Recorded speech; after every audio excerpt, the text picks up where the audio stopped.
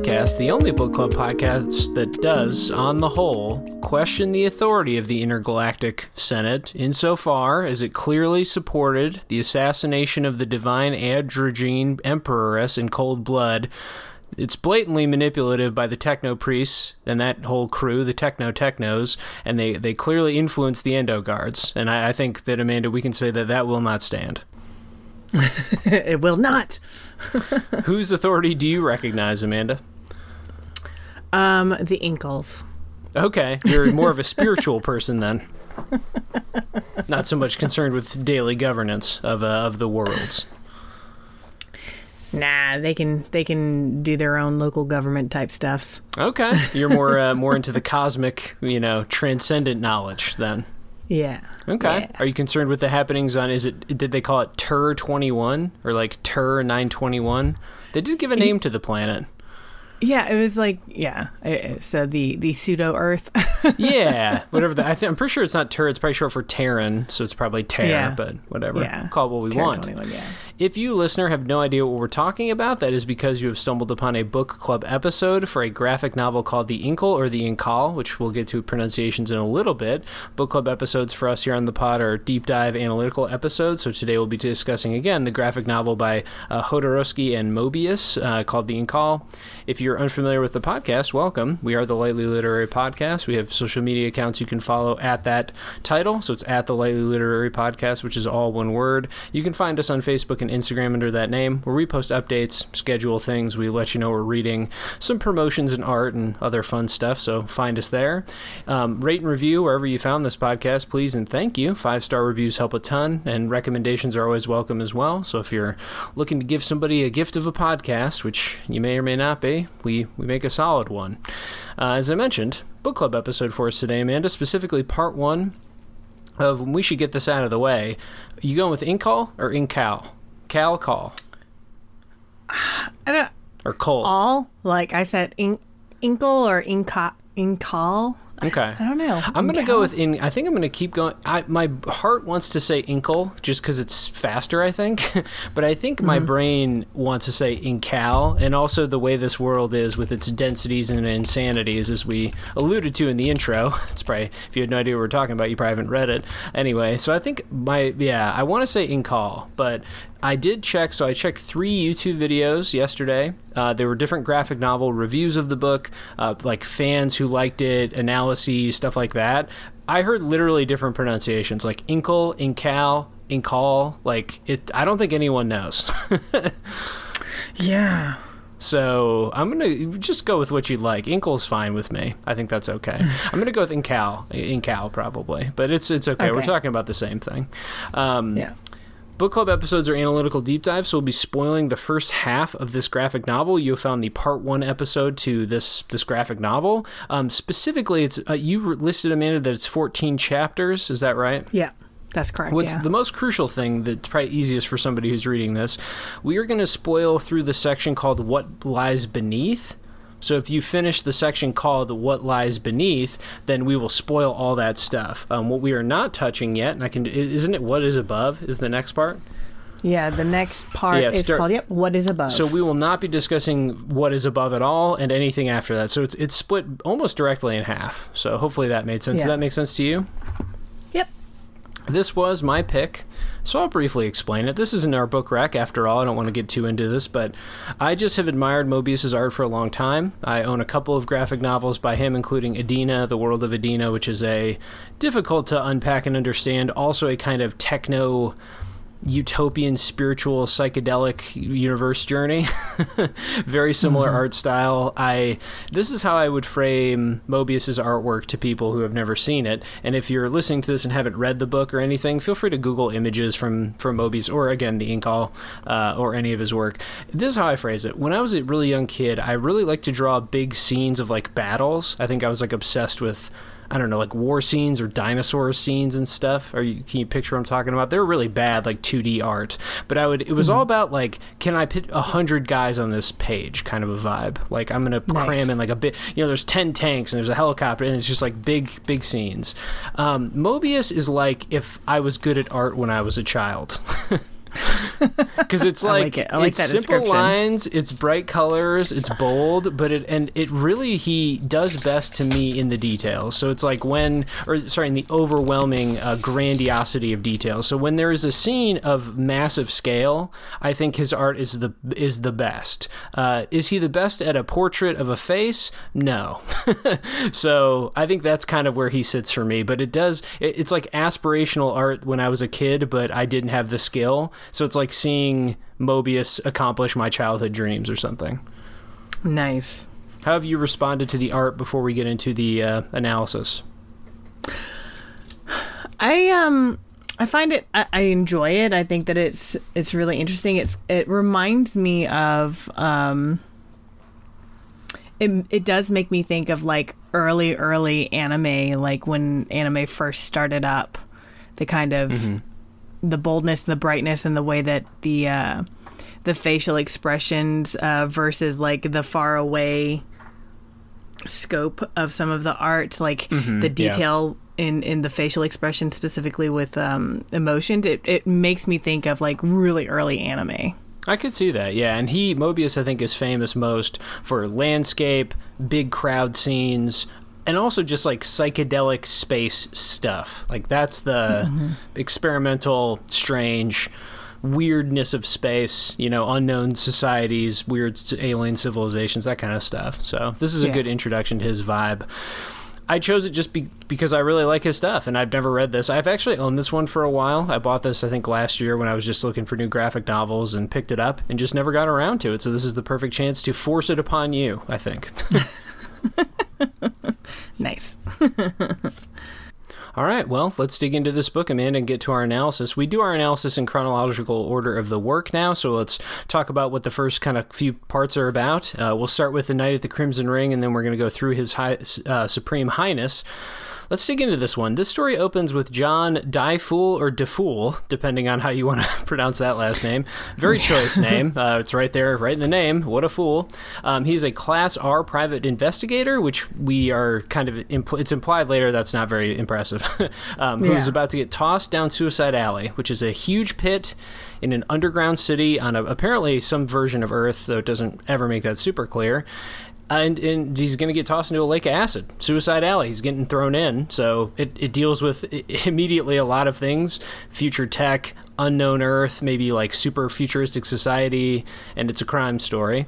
But he is in luck. So before these unknown thugs are able to kill him, which they do throw him down, and they kind of shake him down, right? They want something from him. He gets saved. After beating him. After kicking him, punching. He gets saved by the city's robo-police unit, which I think only later it's fully confirmed they're robots. Anyway. He then gets, of course, interrogated by the police. He confesses to them that he, the previous night, had escorted an aristocrat, which I think they use aristo. Is that the term for it? Aristos, yeah. Yeah, some rich lady to the red light district, which is not called that. It's called the Crimson Ring, but it's the same thing, to have some sex, some vigorous sex with a wolf man, who will come back later.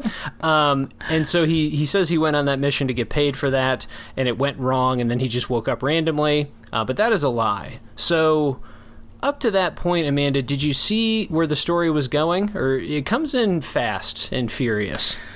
Yeah, I had no idea, and like the note that I have actually is just that I found the introduction kind of, I don't know, for me personally, wasn't like that compelling. I think mostly from the narration and the dialogue itself, because it's actually kind of repetitive in a couple of spots. But and very stiff, I find. Yeah, so which. Later, it's not like that. It was just at the beginning, and I was kind of like, so the first like 14 pages, I was like, what did Travis choose? And then like once I got past that, I was like, oh, actually, I kind of like this. Yeah, and I'd reiterate. So you remember the image when he gets tossed, and it's a full pager, and it's like a 1 point perspective going way down, and it had like. That's the page that causes me to pick this basically on its own because it's those sweeping things that Moebius gets into. This is a 90 8% Moebius pick. I don't really know who Jodorowsky is, nor do I care about it. Like, I'm finding his writing to be like kind of just meh and kind of stiff overall. It's fine. It's not harmful at times, but I'm just here for the world and the strangeness and then the art, basically. Just to be clear, because I agree with you completely. It's like John is not that interesting a character. The conflict is really bland at first and just kind of way too simply portrayed. It's like it's both too chaotic and fast.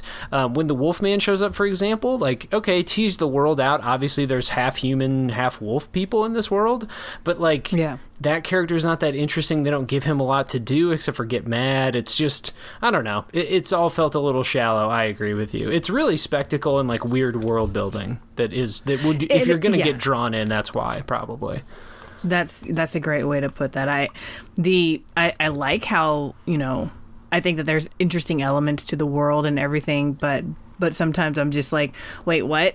What's happening right now? What's going on? And then like when they speak to each other, I'm like, is that like a purposeful, like the choice of dialogue there? Is that purposeful? Like, are they meant to be really stiff and like kind of awkward? And yeah, I don't know. Yeah, it is in translation, I think, too. So, or maybe it was true at some point. So, anyway, he's saved. He does not fall into the death pit. So we learned then later in flashback that night he took her to the red light district. He actually ran into a goblin type creature in the vents because he's running from the Wolfman who he angered. Is his name Kill Wolfman? Yeah, I think it's called Kill Wolf. Yeah, Kill Wolf or something. Wolfhead. So he runs into this creature who dies. It turns out that he recognized it as a Berg, which is an alien race that was thought to be a myth or rumor only, but apparently they're real. And the Berg hands him a mysterious item, which is called the Incal, or the Incal. So he carries that with him, lies to the police, has it. When he gets back to his apartment after being interviewed, he finds out that his bird, which is not Birdo, but it's something like that, Depot. It has given his bird basically Jesus power, like Christ power. He's restoring and healing people. He is declaring prophecy. It is like his bird is now Jesus Christ. And so this reveals that the Incal is an artifact of great power and importance, though John has no clue what the hell is happening. Then the Bergs attack again. So DeFool learns that like the Bergs really want this thing. They are desperately after it. He escapes, though, manages to escape, and is then summoned by the city's president, which is with a Z. I'm not ever going to pronounce it that way again. But, just for the listeners who haven't read, who is a vain person, a ruler who really just is interested in, the benefits of ruling class life. He literally is introduced by killing off his old out-of-shape body to just upgrade to a prettier one, so apparently consciousness is transferable in this world, so we learn that. At least for him, yeah. Yes, that very much is clear. Any initial thoughts about the president or the politics of the world once they open it up a little bit? I thought it was really interesting, in particular with the president, because he's in a floating island city. Yes, and they are right, and the media is like all about, our amazing immortal president is about to transfer his consciousness and stuff, and it's very praiseworthy of the president. I was like, oh, okay, so that's what the media is going to be like in there. So I thought that was that's something that I do like about the stuff, is like you can infer certain things without them having to actually tell you. So I like that, and I like that scene in particular because it tells us a lot about the world and about that president. Yeah, definitely. The president also wants the Incal, and I don't even know if he knows why. He just wants it. John does not want to give it to him, feels compelled not to, and so tries to escape him as well. He briefly, when he does escape, effectively, he does commune with the device and has a very strange metaphysical scene where he sees his personality traits come outside of his body. The Incal also kills him. It decapitates him, but then also revives him. So it is apparently benevolent in some way, but also extraordinarily powerful. So then he continues on that train he's hiding out on, and he's headed toward, as we find out later, the Techno City, or the Techno City. It has a couple other titles too. I think from the first section, other than things we've already discussed, to me, really the crowning moment of this opening section is the scene with Depot. Not because of its strangeness, so that's fun, and I think the dialogue does work because it clearly what's the ecclesiastical maybe, or sort of like, you know, it's so preachy, it's so Jesus, which is a funny little twist.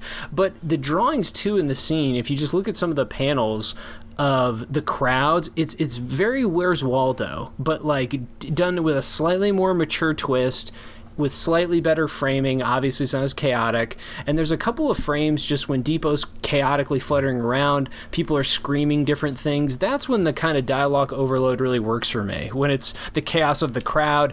All of a sudden there's a panel with different colors in the green on mine, where they're getting like shot and people are clearly getting killed by bergs now. They're invading and pushing in. It's like, I think the moments of the destruction, the chaos, the noise work best, and I think it amplifies, or not amplifies, but is accented by the writing, just because without that, when it's quiet, when the characters speak to each other like in conversation, it's just so stiff, and it doesn't have a lot of interest. Yeah The crowd scene I really enjoyed as well, like and it was so strange with Depot, because I was like, is that a pterodactyl? What the fuck is that? Yeah, who knows? Who knows? Put it up there with the kill wolf head. I know. But I was like, what is happening right now? But that just added to the feeling of chaos in general. And I really liked the art for that as well. And the chaotic vibe, that was perfect. It was so great. Yeah, definitely. Yeah. Okay, so then let's continue on to the next section. So the funeral train, which is what he had escaped on. Yes. And so it reaches Techno City, and instead of trusting the Incal, who wants to reach the Black Incal, which is in the Techno City, DeFool panics and leaves the conveyor belt of dissection and is caught in the process of trying to escape, and then brought directly to the Shadow Egg. Yes, one of many, apparently. The spoiler for later. Yeah. One of 10,000, but at the time it seemed very important. It is. It was just a weird thing. It is actually a giant black egg. We're then introduced to the great mercenary, the Meta Baron, who is blackmailed into working for Queen Amok, who resides down by the Lake of Acid. Yes. To retrieve DeFool, as his son, Saloon, is being held hostage by Queen Amok, so she's forcing his hand there. To find DeFool, the Meta Baron must break a vow, which he never clarifies. He clarifies later, and escape unscathed from an inter-level war. So there's like the aristos that we had talked about before, but then there are other levels of people. So the lower down the level is what I was understanding. So the actual physical space, the lower you get towards the core, the more undesirable you are. So the aristos live the closest to the surface, with the president on a floating island. Yeah. And so suddenly there's an interlevel war going on that was not going on before the Incal was found. So definitely. That was pretty interesting. No, and I think is it Queen Amok's people who are then fighting that interlevel conflict? I think it is, right? Yeah, Queen Amok's rebels. They keep referring to them as the rebels.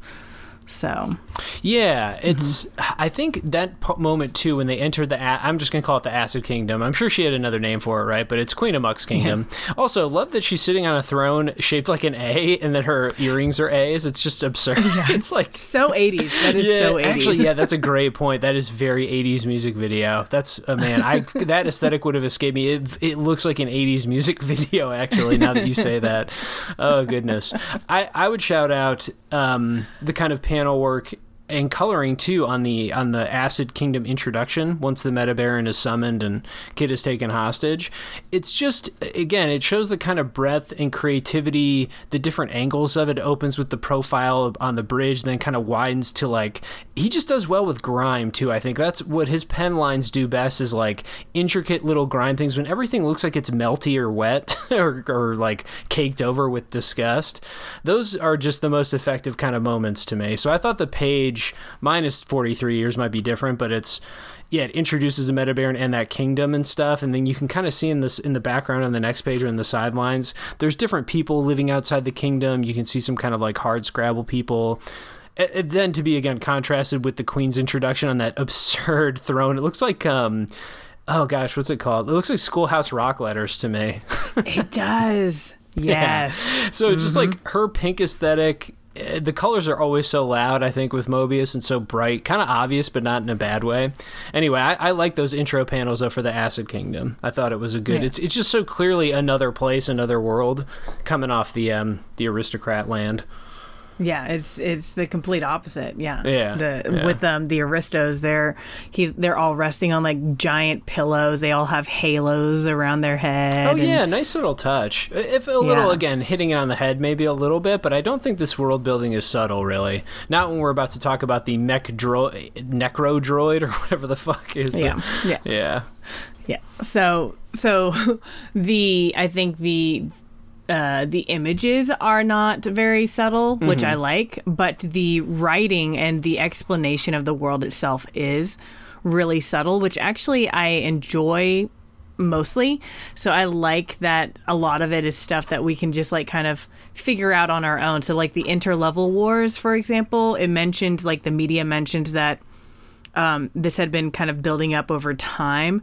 It doesn't really say why that is, but the fact that it's called the interlevel and the fact that we saw how the aristos live versus like Queen Amok. And although she's doing really well for herself. She's got a bunker down there. It's like the Metabaron, I guess, has his own little kingdom. But she has something, so... So I like that stuff. And then with the Techno City, I found it fascinating that there was a lot more like info dropping where it was talking about the aristos have superior parts, and I was like, that's interesting, but that there are also more mutations that are occurring in them. So that was another interesting thing that I was like, oh, I wonder if this is going to come back to like with any information later. And then that when these people die, the reason that there's a funeral train is that the people's parts are harvested to be remade into robots and stuff. And I was like, what? Yeah. We'll get to that in a later segment. I liked. But great moment too. Yeah, I really enjoyed that. I thought that was... And it was just stated so matter of fact, and he like the way that the dude, was it the Technopope himself or someone, one of his lackeys, one of his underlings or something, was the one who was like, what do you think we do with all these body parts, huh? Like I don't know, I really enjoyed that. I like the world building that comes but doesn't overstay its welcome. It's not something that he like tries to over-explain, which we can get in a traditional sci-fi novel or fantasy novel. Yeah, I think it's the moment too, these sections where this graphic novel could burst apart into incoherence for some people, or for someone like me who can accept some maybe like sloppy fast world building, but that's creative and fun and weird. I think for me it like locked me in to be like, oh yeah, but let's ride this out. Like whatever the hell's happening here, there's a Technopope now, there's like a city of corpses being harvested, there's and then obviously there's the underground. But I could see for another person thinking like, this is so whiplash, this is madness, kind of like the pace of this is. That also does come back to a little bit of, if you're unaccustomed to reading graphic novels, like I almost feel like, maybe this is just me too, I could be projecting aggressively here, but I almost feel like you can read them too quickly, and so I always have to slow myself down. Like I almost read each page twice is kind of my method, because otherwise you can rush and you forget that like it's just not paced the same as a novel. It does move quickly if you move too quickly, and I think you really are meant to slow down and not assume that panel to panel, page to page is like second to second. Like there's some huge jumps that they don't they're not going to explain, so you can get overwhelmed, I guess. But I could see this run of the book, because it's at this point it's clearly the scope is just blowing up. So it's like either you're gonna ride with it or you're gonna abandon it, I think. Any other thoughts on that section? Nope, I'm good. Well, let's keep riding then. Next moments are from, I think is it Ove Tenebrae? Is it Latin?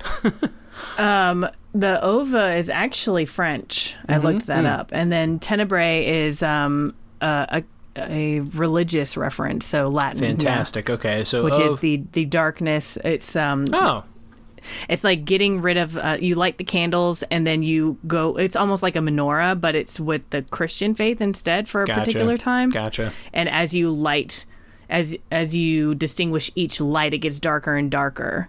And so the tenebrae is like the final light and the final darkness. Oh, okay. So are they saying put out the light? Is that the...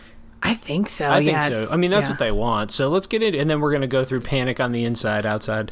In the next section, the Techno-Pope, who is now a person we have to know about, reveals that his plan is to destroy the light Incal and release the black or dark Incal, which he now reveals that he has, right? He has it, doesn't he? Mm-hmm. Okay.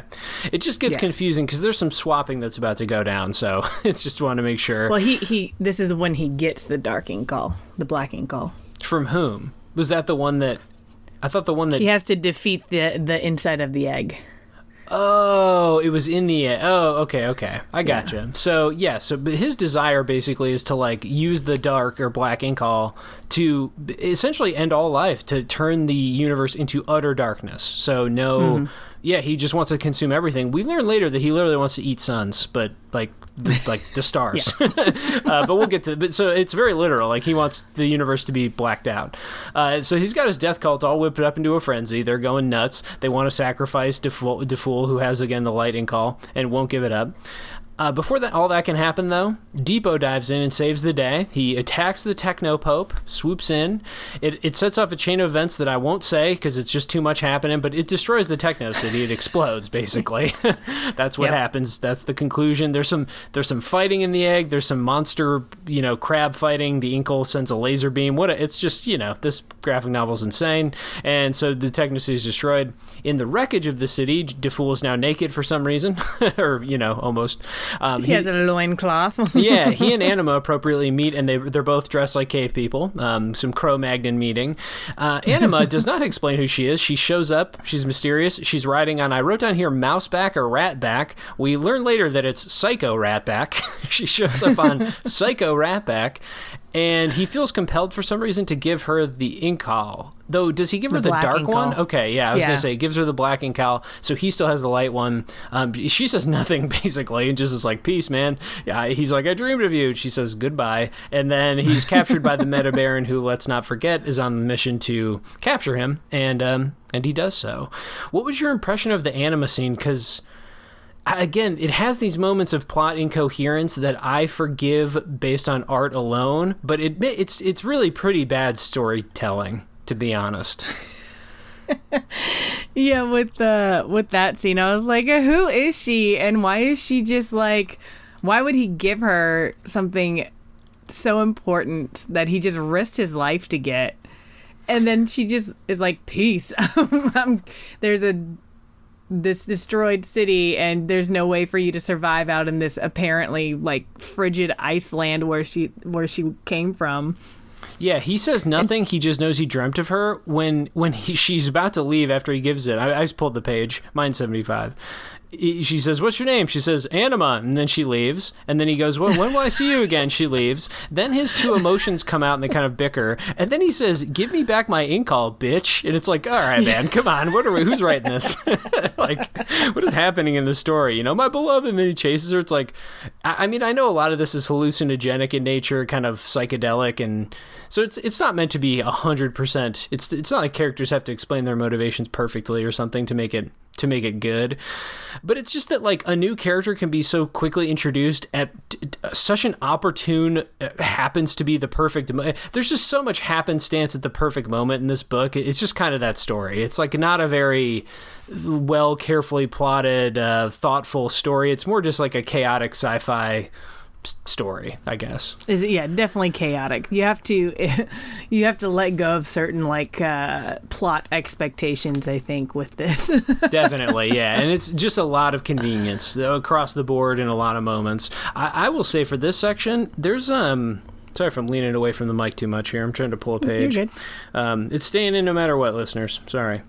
On 72, we get a little more with the president, and I like that it's intercutting the destruction of the city with the president's lavish life, basically. He lives in essentially an Eden-esque environment, perfect gardens, perfectly maintained.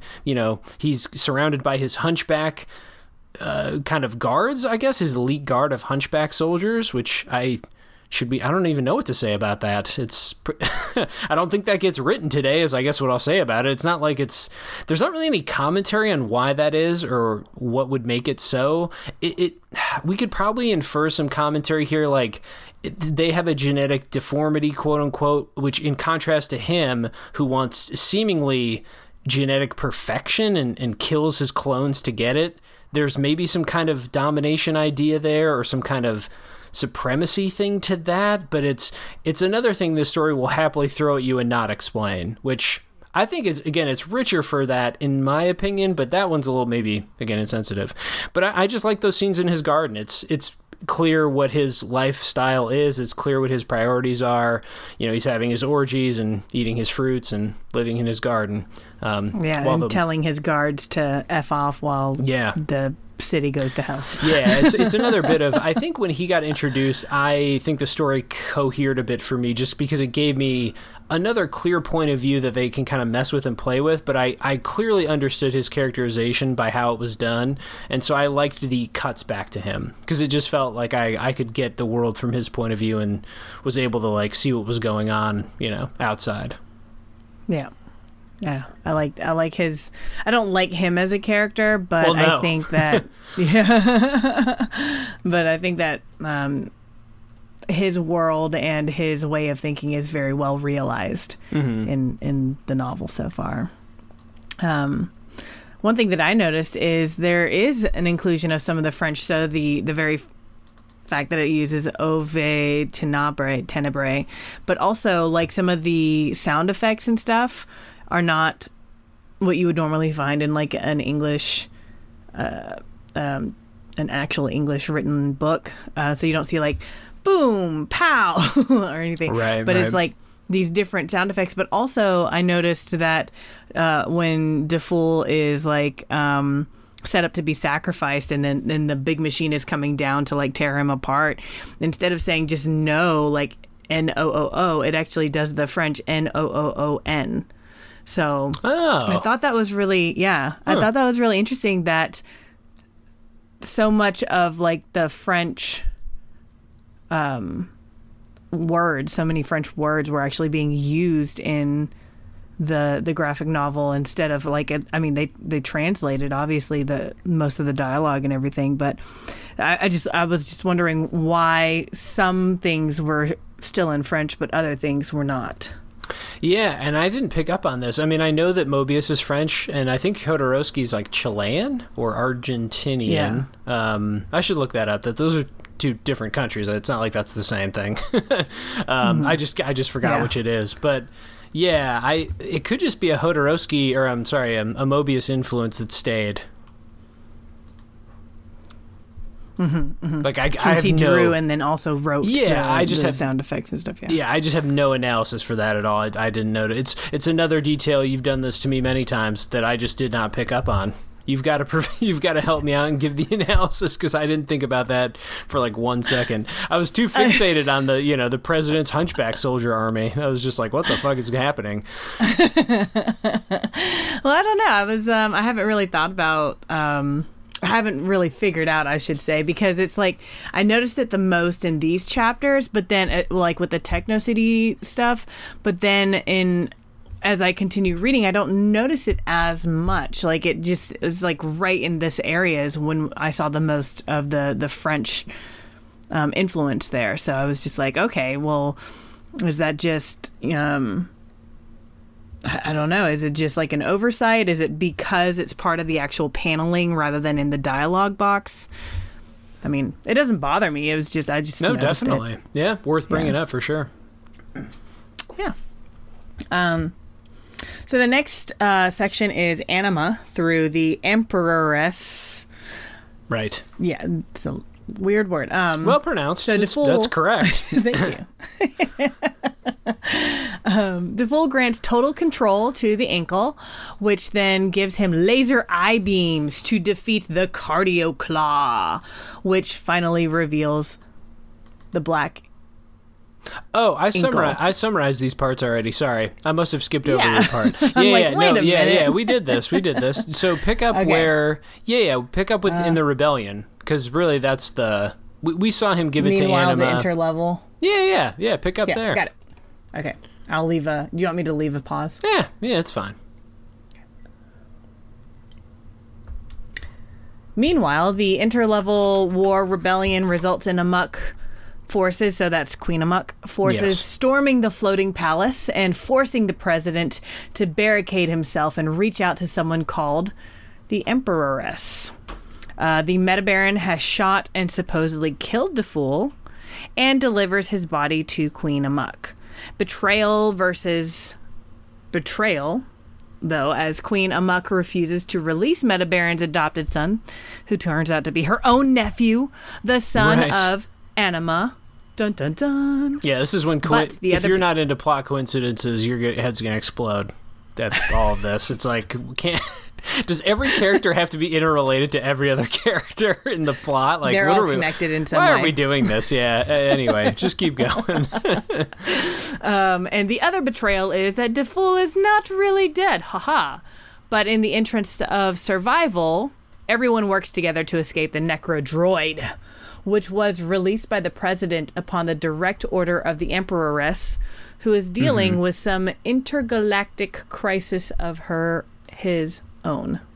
Their own. Definitely. There's literally two bodies basically. There feels very safe to me. Yeah. Isn't the president the Necrodroid? Doesn't it transfer his consciousness to it? Yeah, he did. Right. So that is just the president becomes, and as it turns out, as we learn later, spoiler for up ahead, the Necrodroid is like 10 devices in one. It just keeps changing. It's like a transformer, honestly. That's a great, it is very much like a transformer. I'm wondering if this is like where some of the it's not just Transformers, but what is the anime where the robots can transform themselves? Oh, Gundam Wing? Yes. Yeah. I don't know how much they transform in Gundam, but they do things like that. It's true. They can turn into tanks, or they have sword arms and gun arms and stuff. Yeah, or like Power Rangers, like the original Power Rangers. Yeah. I will shout out here, let's talk about, again, on my page 80, when the city's being attacked, when the floating city's being raided by Kill and others, so many incredible moments, and I just think, again, to me, the story and the art cohere best in grand moments. It's just the chaos of the lines, the small detailing, the way the colors can pop. It's all just incredible. I was really struck by the Halo attack, which, again, is never fully explained. It just turns a person into a balloon, basically, and they explode.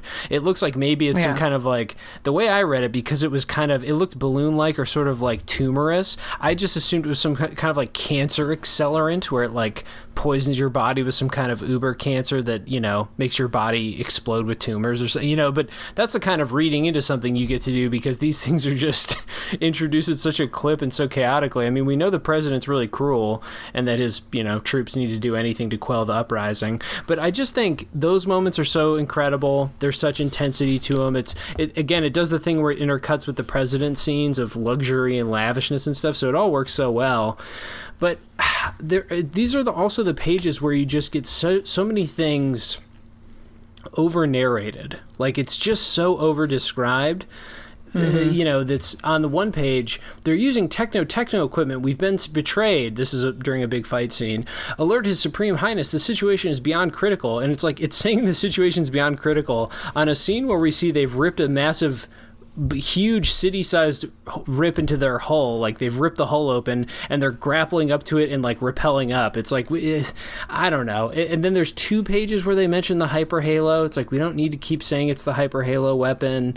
It's just overly narrated. There's just too many pages with dialogue words of either exposition And it's funny to say that too, because there's both too much and not enough exposition. It's like I would love to know more about the origins of the Hunchback Soldier cult of Guardians, but also there's like no exposition about that, which then I think is kind of fun and interesting for me. But then also there's so much exposition of just like explaining to you what's in the panel. Like, hey, do you see what's happening in this panel? Do you get it? And it's just too much for me. Yeah, that's definitely one of my criticisms as well. Is like I already see it, and it's so wonderfully depicted as artwork that I don't need the writer to explain to me what I can already see with my own eyes. Yeah. So that's definitely something that I've been kind of like, okay, so I really didn't need to read that text. Right. Not to say that happens like a whole lot, but it happens enough to where I get kind of like irritated when I do come upon that. Yeah. For sure. Yeah. I think, I mean, if you couldn't tell by now, I'm just enjoying the heck out of this. It's not nearly enough to detract from my overall enjoyment, but it is an irritant for sure. And it's funny because sometimes when you head to a dialogue box in one of these pages, these epic pages, so sumptuous and crazy and whatever, you just don't know if it's going to be something you actually need to know. It's like often you reach a dialogue box and you're like, yeah, I don't care about this, or like, yeah, I know. Yeah. So yeah, I can figure that out. Yeah. I agree. The thing that I noticed was what got me was just Queen Amok is like, I'm going to murder everybody. I'm going to kill my own nephew, tear him apart. We don't need him. And go ahead and kill the Meta Baron. And then she turns around and she's like, okay, I'm going to save all our lives. Come on. Like, it's just like, what? The turnaround on that was just so fast. I guess, I mean, I know that it's because she's in danger. And so it's like survival. She maybe feels like she needs them, or she can't escape them to just save herself, so she's just like, I guess, come on. But like even later she just continues to like hang out with them and stuff. It's like, what? Just the characterization is not always consistent, I feel like. With several of these characters. It's way too fast. This group, which they now want to sell us on in the next section, is kind of like a group of the group that's banded together. These hard Scrabble crew. They're in it together. Like they just try and sell us on that in like 2 pages worth of work. It's like these are strangers. They hate each other. They're enemies. Some of them. One's a mercenary whose child was held that was a hostage like 2 minutes ago. Right. And as you mentioned, and she wanted to kill him. Yeah, so it's sloppy stuff for sure. It's just one of those things, as we mentioned with the storytelling, that if you can't forgive certain basic, frankly, fundamental storytelling, I would call it like mistakes. I don't know if we could say that because it's a story. Like, I don't know if you can call it a mistake if it's a clear story. But yeah, it's like very amateurish. You're just trading that in for all the things we've enjoyed. It's a real trade-off, though, for sure. Yeah. Let's talk about that group, because the story now wants us to accept that they're now united. They're taking the Meta Baron ship, I believe, riding it through the acid lake. They're trying to escape.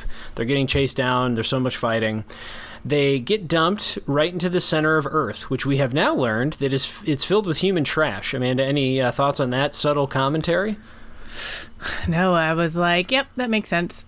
There's a lot of commentary about how humans suck, so yeah makes sense. And in the meantime, the intercuts with the television. Gosh, imagine the social critique this would have now that phones exist, for example. This person is clearly extremely skeptical of television and the entire kind of philosophy of having a TV in your home. Oof, man, I hope he's doing okay now that cell phones exist. Anyway, they get dumped into the trash land and get attacked by psycho rats. Then, though, Anima comes to the rescue, teaches them how to overcome the psycho rats. You just don't fear them, and then they go away. Pretty simple. They thrive on your fear. Now, again, they are fully united as a band of heroes here. They get a reprieve. There's a garbage storm that happens. Again, another subtle kind of cool world-building thing.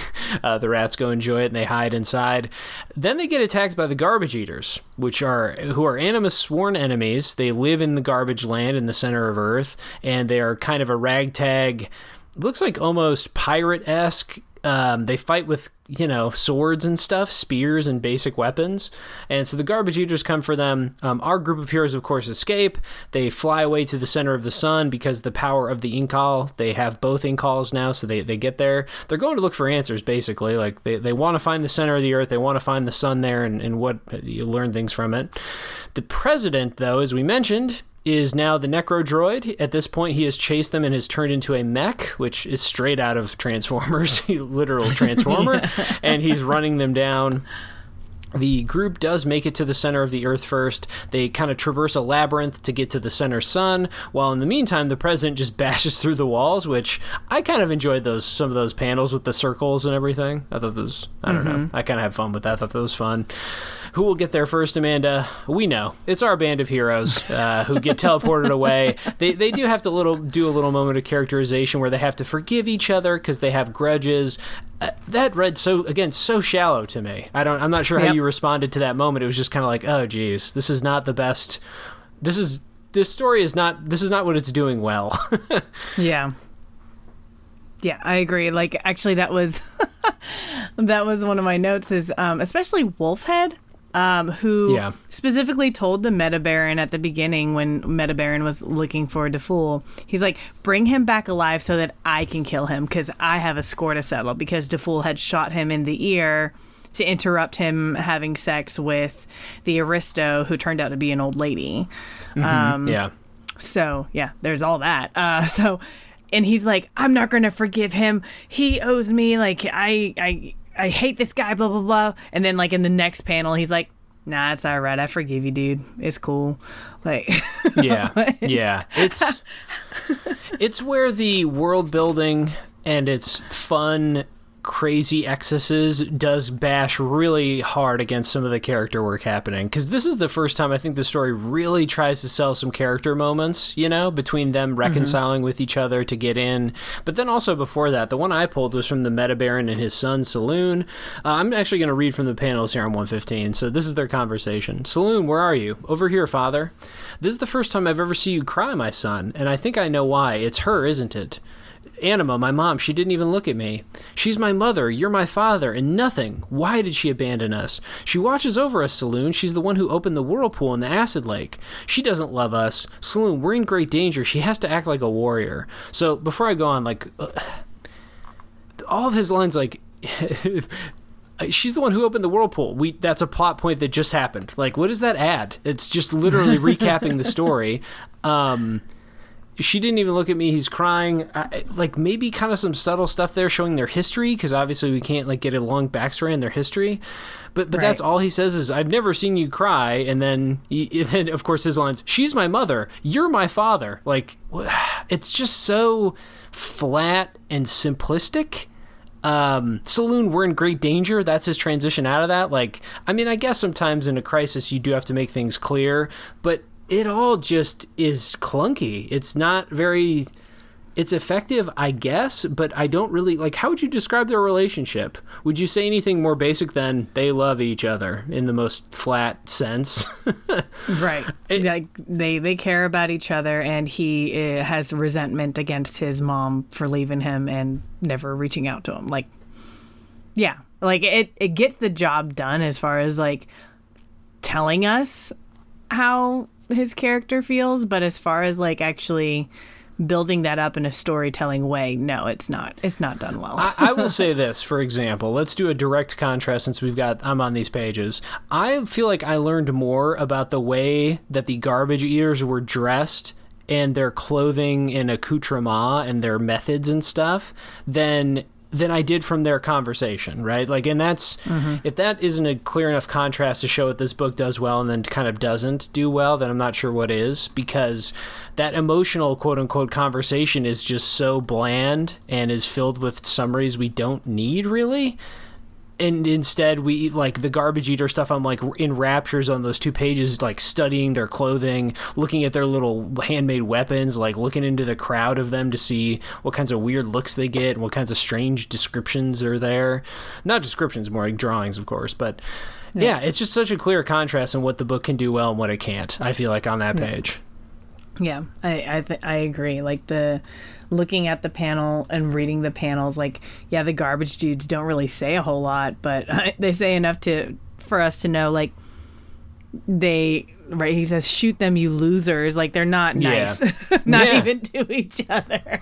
And they have like ropes of slime, and of course that invites a lot of questions of like, what, you made it out of what? That's a and turd their rope? Boots are like covered in like this brown and green like yucky stuff, and you're just like, man. Yeah, one of their foots had like a ton of boils on it. If you look close, it's just like they're covered in boils and stuff, and you're just like, which makes sense. What is happening to their like skin now that they live there? You know, they live in the garbage center of the earth. It's just, I don't know. It's the highs and the lows, right? To put it in the simplest cliche of what this story can do. So that's how I was feeling in that moment for sure. Any other thoughts on this as they transcend to the center of the earth? Nope, I'm good. Take us home then, because we've got a lot to cover here at the end. Yeah, so the final pieces here. The golden planet through the doorway of transfiguration. Oh yeah. There is an intergalactic meeting of leaders, a type of senate, if you will. Something. Reminded me a bit of Star Wars. Yeah. Who follow the Emperoress, or claim to. Ramo and his crew provide evidence that a black egg is killing the Emperoress's forces and is tied directly to the techno groups. In response, the techno group assassinates the Empress and imprisons Ramo and his crew on a water planet. Meanwhile, the Fool and his crew are pursued into the Crystal Forest by the Necrodroid, where they fall asleep. Which is now a Panzer tank by name. They literally wait, don't they call it a Panzer tank? Which is like a model from World War II. That's like a German type of. That's like a very specific type of tank. That's another just. It's just such an odd book. This one. It's really wonderful. It's wonderfully weird. It's one of his final forms. Right. They fall asleep when Depot, the pterodactyl, touches a crystal. Though they quickly wake up when the Necrodroid tanks into the crystals, because that sound is unpleasant. They make it to the doorway of transfiguration, where we find out DeFool is Saloon's father. Dun dun dun. And that Saloon couldn't be more flat moment for me. Could not be. It was just another moment of like, at every moment these characters have to be deeply interconnected for no reason. Like, I just Anyway, sorry. I'm interested to see what their relationship is to Wolfhead. Yeah. And we also find out that Saloon can become a starship and manipulate time and space. Yes. Thank God he had those good genetics, though. Which apparently they knew because it was a 1 in a million chance, but she just knew he was the one. It's real sloppy chosen one stuff here. Like, the sloppiest. Yeah, it was interesting. The Senate stuff, I was like, oh, cool. Like, all right. Yeah. I like the grand scope of the intergalacticness and everything, and the politics that go along with that, and the grab for power. I was like, oh yeah, very real life. I like the panel when I think it was the colonists who are trying to oppose the tech people the most, but they're calling for, this is madness, we got to overthrow you, or we're condemning you, and then the second that they regain control and they have the endo guards in their power, there's the same frame, but they're like, we support you, way to go, the little mirrors like job. that. Yeah, it's clever stuff. There's some nice subtle, relatively subtle storytelling in there too. So I think more, I don't know, I want to say like logistical world building, I guess, but the political stuff has worked well for me. It doesn't have the most depth because it's not the story's main focus, but I've appreciated it so much. Like I know I mentioned earlier, when the president's whole world gets introduced, it just gives me a much clearer sense of some of the stakes and some of the totality, kind of societal like totality of this happening as best as it can, I guess. It's pretty rushed, but yeah, it feels really essential to me, those moments. Yeah, I agree. One of the things, so I like the big ideas that are going on. Like I like the complexity of the world and of some of the plot elements. But on page 147, like when they are going through the doorway of transfiguration, and Saloon has not quite yet become the starship. He's like hesitating, and he says, I'm scared. Do I need to be in the center? And then Anima is just like, Saloon, you must leave your childhood behind. And he says, but how? And she says, become your essential self. Rebuild your access. And then in the next panel, he begins the transfiguration process. So I was like, yeah. Okay, so that's like a huge idea of like, hey, stop being a child. And then what does it mean to rebuild your access? Like, and how as a child do you understand what that even means? And how do you even go about doing that within like 2 seconds of you being informed? You don't. But you in the story you do. Yeah. It is. So I was just like, what? Yeah, it is an odd turn of phrase given he's about to become a literal ship with a literal axis in it, or some kind of like directional sense. But Saloon is such a nothing character. I couldn't care less about this person. I thought he was a bargaining tool, and in 20 pages, where by the way, like 100 other world building things happen, but in like 20 pages, he goes from like the Metabaron's son, who cares? He's just a bargaining chip, and then all of a sudden he's a savior. 1 in a million entity, godlike chosen creation. It's just, it does not cohere for me, nor does it need to, perhaps. Right. It's, again, the ambitions of this book that I think are great are not those ambitions, so I'm cool with it. Right. What'd you think of the moment? It's really the one, like, personal moment we get for John. Think of that. Like, we've had half this book. I feel like we don't know John at all, other than he's a little bumbling and maybe, like, kind of a base character. We know he like, buys his, sex worker robots, and, like, he has kind of base needs or whatever. Like, he finally has a moment where he breaks down, and we get some up closes, for example, on his face. Do you remember this moment? He's kind of yelling at Anima a bit. Yeah, I was like, oh, finally some emotion from him. Like, the only other emotion that we really saw was like the fear when he like left the conveyor belt of death there. So we see a lot of his like fear and his reactions to fear, but like anger we don't really see a whole lot of, and I thought that was the more human part of him coming out for sure. Yeah, this is a telling exchange. He says, how angry he is, how he has nothing left. Like the Incal was going to be his one kind of claim to fame. Now it's gone, or the one thing he had. He does tell them, leave your con apps, go into the world towards the light, go to the light. And he's like screaming at them. It's a weird juxtaposition because he's looks like a demon possessed, but he's yelling at them to go to the light.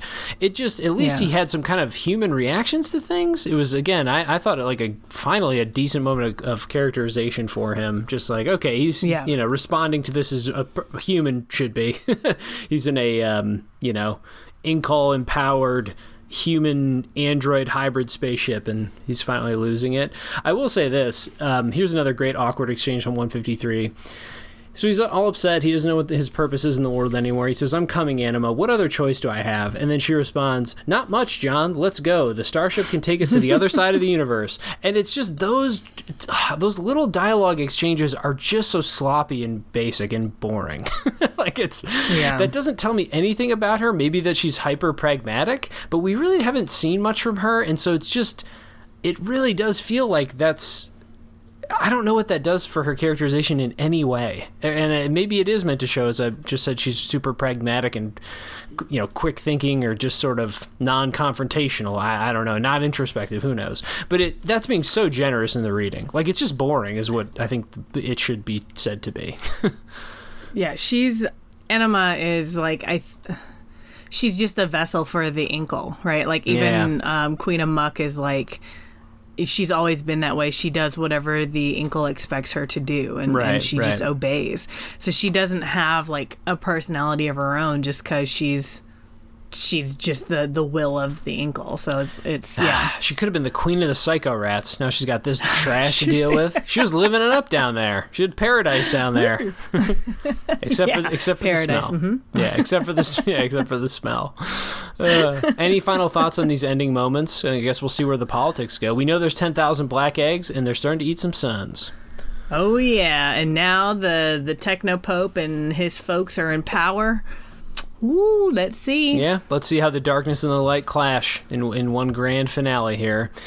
before we close out on the first half of the Incal, let's do some final segments, Amanda. We'll start by making a list. We always like to do this at the end of a part 1 episode. We're just going to make a quick top 3 list based on what we've read so far. I feel like a lot of these will be quick because we've discussed at least some of them. Our list today was designed by you, so why don't you introduce it, and then you can start us off with your number 3. Since this is a sci-fi thing, I was like, we gotta mention the sci-fi concepts. So, the top 3 made-up sci-fi concepts, and it's just like anything. Let's do it. I'm ready. You can start us off. Yeah. Should we start with the lower up to the higher again? Build up to your favorite. So I said I'm going to pronounce it androgenes. Yeah. Androgynes? Because it's androgynous, so it'd be androgyne, I guess. Yeah, that's fine. It's made up, so we did our part to do our best. Yeah. The androgynous folks. So that would be like Saloon, and also the Emperor-S, who's actually like different from Saloon, but also is considered an androgyne. So I just found that fascinating, the idea of like these non-binary people are elevated to this really high status. Yeah, and the press kind of codes that way too. I think he's addressed as a man by the others. I should check that, but he is sort of coded, drawn, presented to be that. So yeah, my number 3 is Funeral Trash City, like the techno priest home. Mostly just because there's such great moments early in it there's a lot of like probing arms. I would also shout out the thing you mentioned where you get that side shot of the tubes sucking the organs, and those guys are bantering very casually about it, like it's just their boring 9 to 5. I was like, okay, this is a good example of apparently this bureaucratic entity is like uber powerful because they're just sucking up organs and apparently reusing them, recycling them. So creepy, casual, and like I said, I think that's the moment in the story where either is going to totally fall apart for somebody or it'll finally click together. So that was my number 3. I like it. My number 2 is the techno pope and his techno followers. I find that fascinating. And the fact that they're called techno, right? So the technology that they create is also a part of their religious fervor. I'm not sure about that, but like, I want to learn more about them. I mean, they made their robot egg thing in the shape of a spider, so we know their vibe. They're the death metal cult, right? Yeah. Yeah, the cardio claw. Cardio claw. What the hell? My number 2 is the entire Prez vibe. So we got a lot with the Prez, right? Because he's cloned immediately as soon as we meet him. Oh, yeah. I also like that, I mean, I don't need my social commentary to be so blatant, of course, but the intercuts with his very, I don't know, Elysium-like perfect Eve, or not Eve, what am I thinking of? Garden of Eden. You know, this utopia that he lives in, and then of course it's contrasted against everything else. Everything going on with him, though, the one place that kind of falls down for me, I wish they would have done a little more with the cloning, but that was such a great intro. I thought it was very evocative and effective and concise. The Necrodroid stuff has been kind of, it feels derivative now. I know it's not, because this was made before the stuff that made it derivative was made. This is the originator of some of those ideas, but I just don't think some of those things are that cool. Like, it's literally a tank. The first version of it is just a floating triangle. Like, that stuff I thought was underwhelming a little bit. It could have been creepier, could have been weirder, I guess, especially if it's going to be called the Necro Droid, and it's just robots, though. It's like just robots. Yeah. So the Prez stuff I think is great, but that specific element is like, whatever, not the best. Yeah. I also like the cloning aspect. I was like, that's so cool. Yeah, great intro for him. So my number 1 thing is concrete seagulls. So I'm talking about Depot.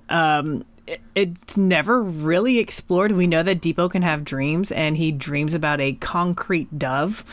So he's got some like desire and stuff, and he's got emotions.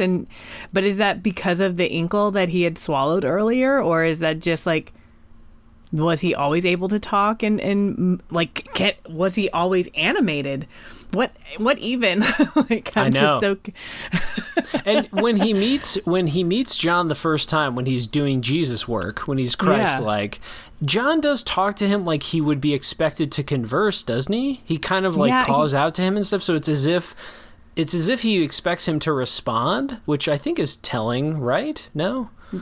Yeah, but I wasn't sure if that was because when he comes upon him, Depot is already sermonizing, so he knows that he can speak, or is it because he spoke beforehand?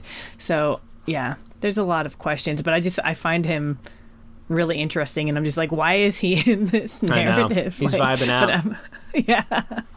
I like him, though. Make him Jesus Christ again. It can't, because the Incal got absorbed by the sun prophet kid. But yeah, let's bring back Jesus Christ bird, is what I'm saying. Yeah. Yeah. My number one is the Halo gun, or at least the moment with that, the Halo ring gun, whatever they call that. I just love in sci-fi when there's a sudden, powerful thing introduced for the first time. Usually, obviously, you have to make that intro kind of wild. Just like the cancer tumor effect it had, that whole shit, later there's a soldier who gets infected with it kind of after the fact and he just explodes. Yeah, I just enjoy a really powerful thing that isn't explained that clearly. And the effect of that, the drawing of it, the creepiness, bulbous, yeah, just, I don't know. It was gross and kind of, I thought, effective. To me, the one failure of it, of course, is a lot of these moments we've talked about have had this. It's just narrated too much on the page. There's one too many dialogue boxes of them saying, the Halo gun, put on this, it's the Halo gun, look out for the Halo. It's just like, all right, yeah, let's just let this cool moment happen. Show me some interesting art of some strange effects. And yeah, I still thought that worked pretty well, though. Yeah, I agree. Like the bulbous, like they go like anti-gravity, so they're like floating up and then they like explode from the inside and their clothes are tearing. It's a really powerful image and creepy as hell. I love it. It's gross. And it is a great thing to reinforce, like, we clearly don't know the powers at play here. We don't really we can't fully predict, you can't fully understand what hell kind of science has been unleashed in this world. So I like the threat of that in a sense too. All right, let's conclude the episode, Amanda. Part 1 here with our Please Continue, Make It Stop. It's a classic segment for us since we're halfway through. We're going to just talk about something briefly at the end that we want to continue, and want to make it stop. Let's just make it stop, Amanda, because it's the over-narration by 1.5 miles. It's not even close. I mean, I guess you could nitpick the characterization, and we have. Not even nitpick, just assess, analyze. But, like, there's just too much on. There needs to be way more panels and pictures with no words. Agreed. Yeah, that was like my make it stop was just that. Yeah. When the text boxes already describe what I've already seen with the picture, it's just unnecessary. Yeah. I get the fear. I noticed that we had the same one. That's why I lumped us together. Yeah. But yes, I get the fear of it because you're doing such daring world building with true madness on every page. But it's enough without the second, third, fourth references. It really is. Yeah. Like, I feel like even they introduced the acid lake in that very first section when he almost gets tossed in. And then I feel like every other time we go by it, they're like, the acid's eating away at the ship. The acid's going to get us. The acid. Yeah. It's like, yeah, man. Like, okay, you've sold it well. Like, you showed it disintegrating things. You showed a person falling. Like, I don't know. It's just too much. That's, like, not even close to me to make it stop. Like, be more confident in the storytelling. What's your Please Continue then? I'm enjoying the complexity of the plot. I know that there are some like plot holes and stuff like that, especially like with the characters, but I love that there's a lot of multi-level conflicts that are really interesting, that are being played up. So it's not just about DeFool and like and what's going on with him, but there's, I mean, like the entire galaxy, the entire world is at stake, and then also on Earth where, it's just, on Tur 61 or whatever it's called. There's also their interlevel war going on, and it's just all these multi-layers of just conflict. I'm really enjoying that. I think that's going really well. I love this complexity. The politics stuff has done a lot for me. Piqued my interest. I want to know the bigger machinations, so I'm into that. I think it's just the art for me. I've already praised it enough, said all the small things I liked about it, what works for me about it. So that's just a blanket Please Continue for me. Story-wise, though, I'll call it something specific. And I know I just mentioned it, but say it again. It's just like political maneuverings, like the way the Prez is living, the Empire Council at the end, the way the Techno-Priests are trying to take over, and how they're doing that, manipulating the Endo Guard, or the Ecto Guard. I don't remember the Purple Guard. Purple Gun Guard. Yeah, I just think that when you're dealing with these kind of chaotic mythic, even psychedelic worlds that clearly don't need to make sense and won't. We're not going to get explanations for everything. That's the fun.